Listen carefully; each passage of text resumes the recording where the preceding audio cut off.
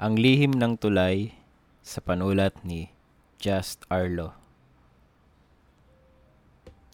September 3, 2001. Nakatayo si Enrico sa isang bahagi ng tulay na pinagmamalaki ng kanilang lalawigan. Nakakapit siya sa barandilya nito habang tahimik na pinagmamasdan kung paano unti-unting sinasakop ng dilim ang liwanag. Ang kaninang kulay asul na kalangitan ay nahaluan na ng pula, kahel, at iba't ibang kulay na sadyang nagpapaganda sa dapit hapong iyon. Makalipas pa ang ilang sandali, sumilip na rin ang ilang bituin at ang buwan sa kalangitan. Naisip niya na ang mga ito na naman ang magsisilbing tanglaw sa madilim na kapaligiran. Mula sa kanyang kinatatayuan, tanaw niya ang malinis sa tubig ng kipot. Nasasalamin dito ang kulay na ipinipinta ng langit. Hindi niya napigilan ang pagsilay ng ngiti sa kanyang mga labi. Umihip ang hangin at ipinikip niya ang kanyang mga mata para damhin ang lamig nito. Matagal na niyang ninanais na maramdaman ang ganitong klaseng katahimikan. Malayo sa nakabibinging ingay ng syudad. Nang mapagtanto ni Enrico na madilim na ang kalangitan, pumasok na siya sa loob ng kanyang sasakyan. Sinulipan niya ang mga papeles na nakapatong sa passenger seat. Karamihan sa mga ito ay mga manuscript na sabay-sabay ang deadlines. Minabuti niyang ipahinga muna ang kanyang isipan dahil pakiwari niya ay sasabog na ito sa dami ng kanyang kailangan trabahuhin. Bilang isang editor-in-chief sa isang publishing company, alam niyang kinakailangan niya ng break. Para kay Enrico, ang pagbisita sa tulay na ito ay isang paraan upang ma-relax ang sarili. Bukod sa magandang tanawin, ang malinis na hangin at ang malinaw na tubig ang binabalik-balikan niya rito. Habang binabagtas ang daan pabalik sa siyudad ng Tacloban, umagaw sa atensyon niya ang isang batang nakatayo at nakahawak sa barandilya ng tulay. Tinamaan ito ng headlights ng kanyang sasakyan. Itinigil niya ang kanyang sasakyan sa isang tabi at pinagmasdan ang bata. Luminga-linga siya sa paligid. Wala siyang nakitang ibang sasakyan kung saan maaring nagmula ang paslit. Lumabas siya ng sasakyan at agad siyang sinalubong ng kakaibang lamig ng paligid.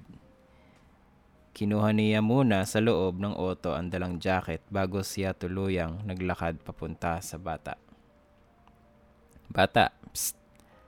Tawag niya, ngunit hindi ito lumilingon sa kanya. Nakahawak ang dalawang kamay nito sa barandilya at nakatungo. Tanging ang headlights lang ng kanyang sasakyan ang nagsisilbing ilaw sa bahaging iyon ng tulay. "Bata, ano ang ginagawa mo rito? Gabi na," puna ni Enrico. Ilang hakbang na lang ang layo niya mula sa kinatatayuan ng bata.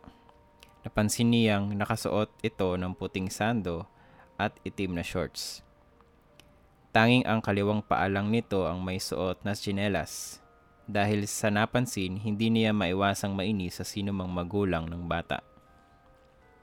Ano bang klaseng mga magulang ang hahayaang iwan ang kanyang anak sa ilang na lugar na ito? Sa isip niya. Napailing na lang siya sa ideya ng pabayang mga magulang nito. Lumapit muli siya sa kinatatayuan ng bata. "Iho, halika. Isasakay kita rito sa sasakyan. Ihatid na kita sa inyo. Saan ka ba nakatira?" tanong ni Enrico. Ngunit hindi pa rin sumagot ang bata, sa halip ay itinuro nito ang ilalim ng tulay. Nagtaka na siya sa ikinilos nito. "Bata, bawal magturo. Sige ka, baka ikay manuno." Biro niya, kahit tila bumilis ang tibok ng puso niya dahil sa ikinikilos ng bata. Hindi niya maintindihan ang sarili pero unti-unti siyang binabalot ng kaba. May kakaibang lamig ang hanging dumadampi sa kanyang balat. Nanunot ito kahit nakasuot na siya ng jacket. Nagsisitaasan na rin ang kanyang mga balahibo. Tila kumakapal din ang kanyang batok. Bata, saan ka ba nakatira? Inulit niyang muli ang kanyang tanong. Nagbabaka sakali siya na sa pagkakataong ito ay tutugon na ang bata. Iya ako, guys star. Dito ako nakatira. Sa wakas, tumugon na ang bata gamit ang dialektong Bisaya. Ngunit sa naging sagot nito, mas lalong bumilis ang tibok ng puso ni Enrico. Sa kanyang palagay, tila nagmumula sa isang kulob na lugar ang boses ng bata. Nagtaka rin siya kung bakit tila pamilyar ang boses nito. Ayaw ako paghangai eh. Huwag mo akong biruin. Iniwan ka ba ng mga magulang mo? Tanong niyang muli. Dito ang aking himlayan, ang nagsisilbi kong tahanan, mahiwagang saad ng bata. Lumakas ang hip ng hangin at nagsimulang kumindap-kindap ang headlights ng kanyang sasakyan.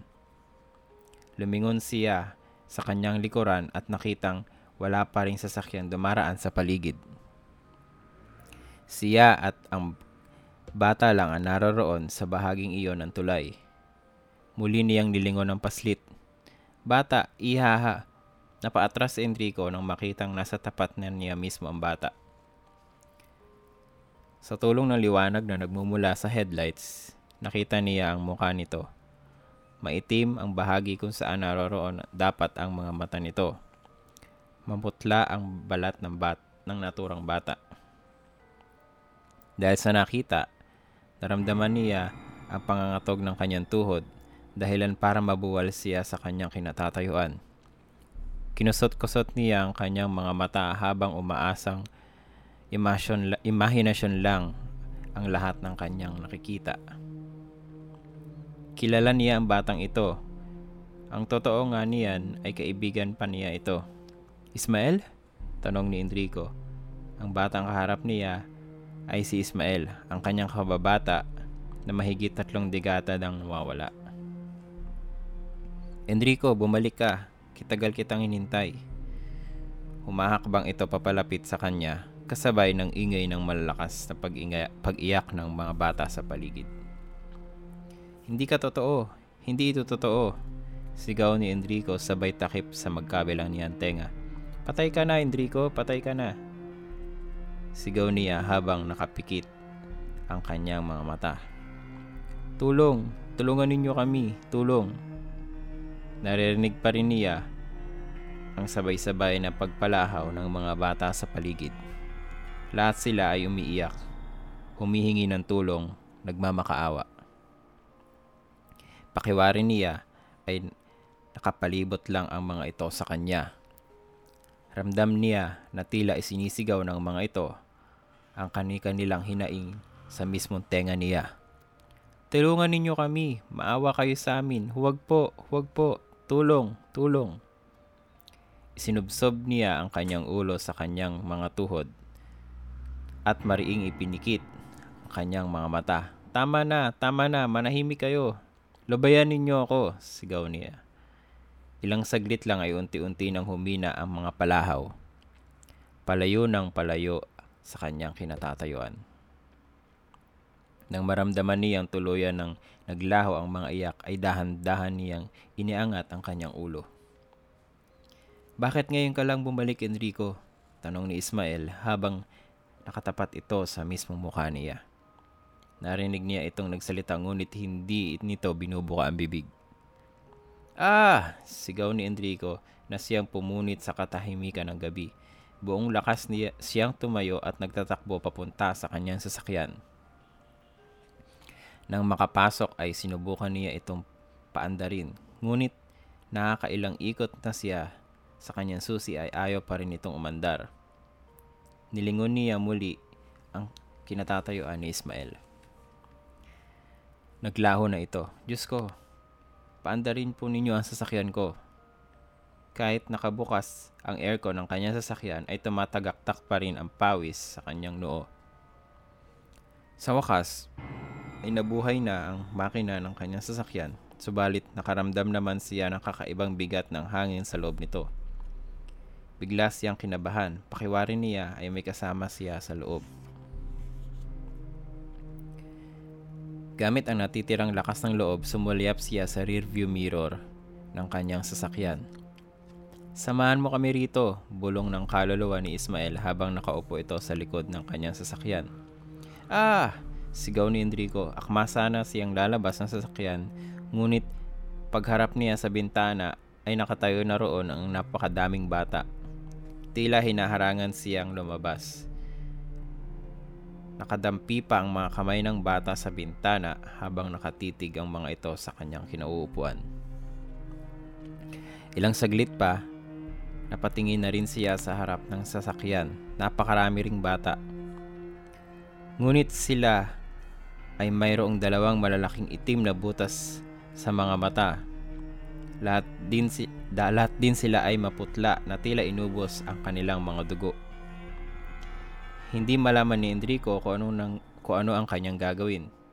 Hindi siya makalabas at wala rin namang silbi ang kanyang pagsigaw dahil wala naman tao sa paligid. Manahimik na kayo, tantanan ninyo ako. Bakit ba ayaw ninyo akong layuan? Sigaw ni Enrico. Naramdaman na lang niya ang paglapat ng dalawang malalamig na kamay ni Ismael sa kanyang magkabilang tenga. Hayaan mo, ipaalala ko sa iyo ang lahat. September 1, 1970. Isma, bilisan mo ang pagtakbo, sigaw ng batang si Enrico. Pagod na ako, hingal na hingal na sa pagtakbo si Ismael. Tumigil muna ito saglit at hinawakan ang kanyang kamay ang mga sariling tuhod. Sige ka, baka maabutan nila tayo, giit ni Enrico. Hinila niya ang braso ng kaibigan. Isa lang naman ang dahilan ng kanilang pagtakbo. Ayaw pa nilang mamatay. May mga humahabol sa kanilang mga lalaking walang balak na silang buhayin. Palubog na ang araw ngunit tila hinahabol ng mga batang liwanag nito. Hinahabol nila ang pag-asang sila'y mabubuhay pa. Nakikipaglaro sila ng habulan sa mga kapwa-bata nila sa parke nang biglang isa-isang dinukot ng mga lalaking nakamaskara. Pagmulat nilang magkaibigan ay nasa loob na sila ng madilim at lumang warehouse. Nagkaroon sila ng pagkakataong makatakas ngunit nalaman agad ng mga ito ang kanilang ginawa, hindi pa man sila nakakalayo. Hinahanap na ako ni Tatang, bulalas ni Enrico. Kanina pa siya umiiyak. Nagkalat na ang mga luha at sipon niya sa kanyang muka. Ganito rin si Ismael. Bakas na ang pagod sa kanilang dalawa. Hindi nila alam kung saan ang dapat pumunta dahil mapuno ang bahaging tinatahak nila. Para kay Enrico, oras na masilayan nila ang kalsada ay masasabi niyang maaari na silang makaligtas ng kanyang kaibigan. Ah! Sigaw ni Ismael. Ngunit sa kanilang pagliko ng kakayuhan ay hindi inaasahan na tapilok si Ismael. Agad naman itong nilapitan ni Enrico. Tumayo ka na, puna ni Enrico at inalalayan ang kaibigan. Masakit, Rico. Mas lalo itong pumalahaw. Nawalan sila ng balanse at parehas silang nabuwal sa kanilang kinatatayuan. Hindi ko na kayang maglakad, tangis ni Ismael. Nanlumo naman si Enrico nang makitang malalim ang natamong sugat ng kanyang kaibigan sa kaliwang binti. Wala na rin itong tigil sa pagdurugo. Ismael, mamamatay tayo kapag hindi tayo malis. Matutulad tayo sa mga batang kalaro natin na walang awa nilang pinaslang. Tugon niya. Ilang saglit pa, nakarinig na sila ng mga yabag na papalapit sa kanilang kinaroroonan. Bubuhatin kita, sinubukan ni Enrico.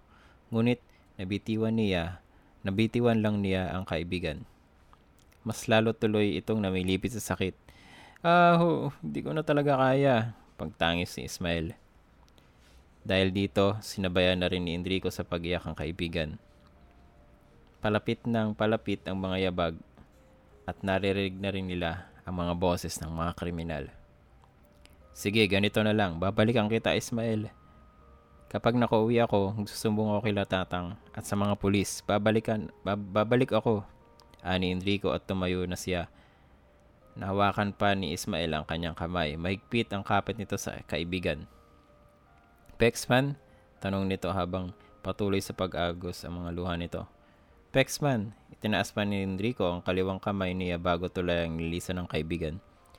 Hindi pa siya lubos ang nakakalayo ay nakarinig na siya ng malakas sa pagsigaw. Nang mga oras na iyon, alam na niyang nadakip na ang kanyang kaibigan. Matapos ang patuloy na pagtakbo ni Enrico, sa wakas ay narating na niya ang kalsada. Dali-dali niyang hinarang ang unang sasakyang dumaan at agad siyang nagsumbong. Agad naman siya nitong dinala sa pinakamalapit na ospital dahil sa ilang galos at sugat na kanyang natamo.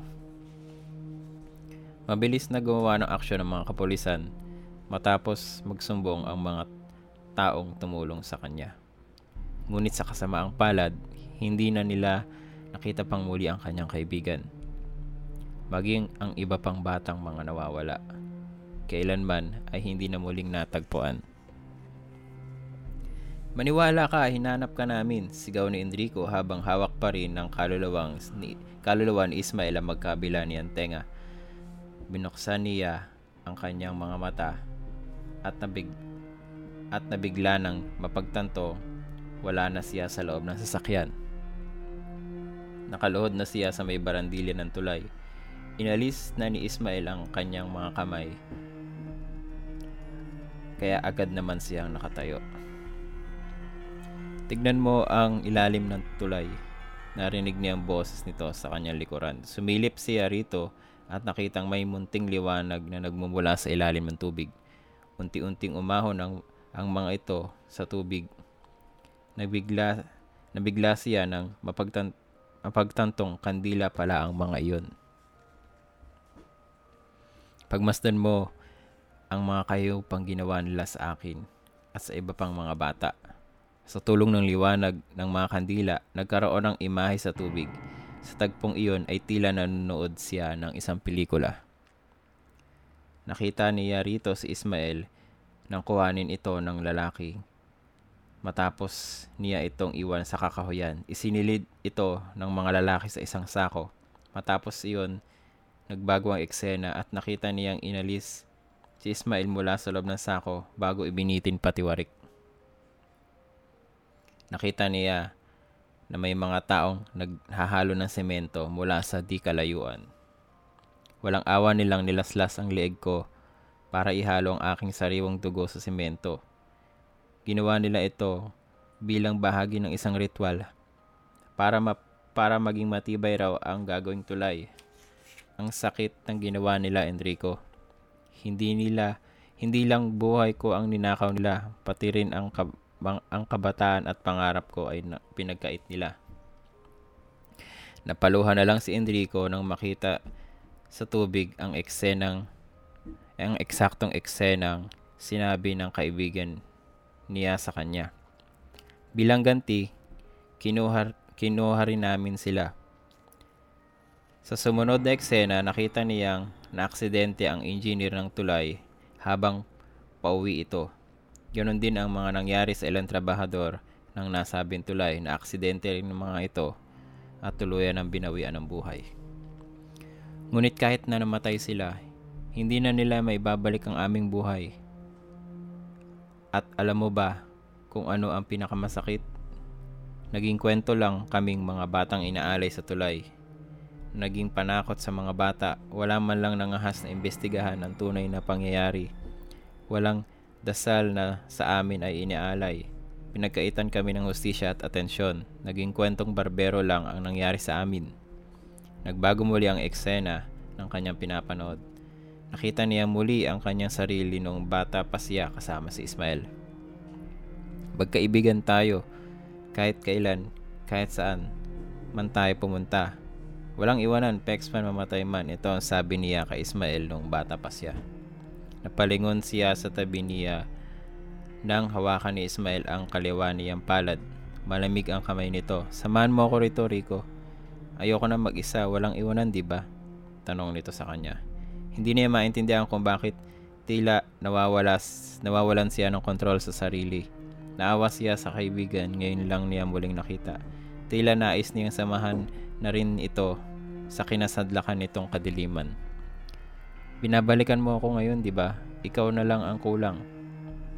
Tumango-tango siya. Narinig niyang muli ang palahaw ng mga bata sa paligid. Ngunit nanatili siyang nakatitig kay Ismael. Hindi mo ako iwan, Pexman? Tanong nito sa kanya. Pexman, mamatay man. Sagot naman niya bago tuluyan tumalon sa tulay. Sa kalagitnaan at katahimikan ng gabi, pumailang lang sa buong paligid ng tulay ang magkahalong iyak at tawa ng mga batang nasa paligid. Wakas.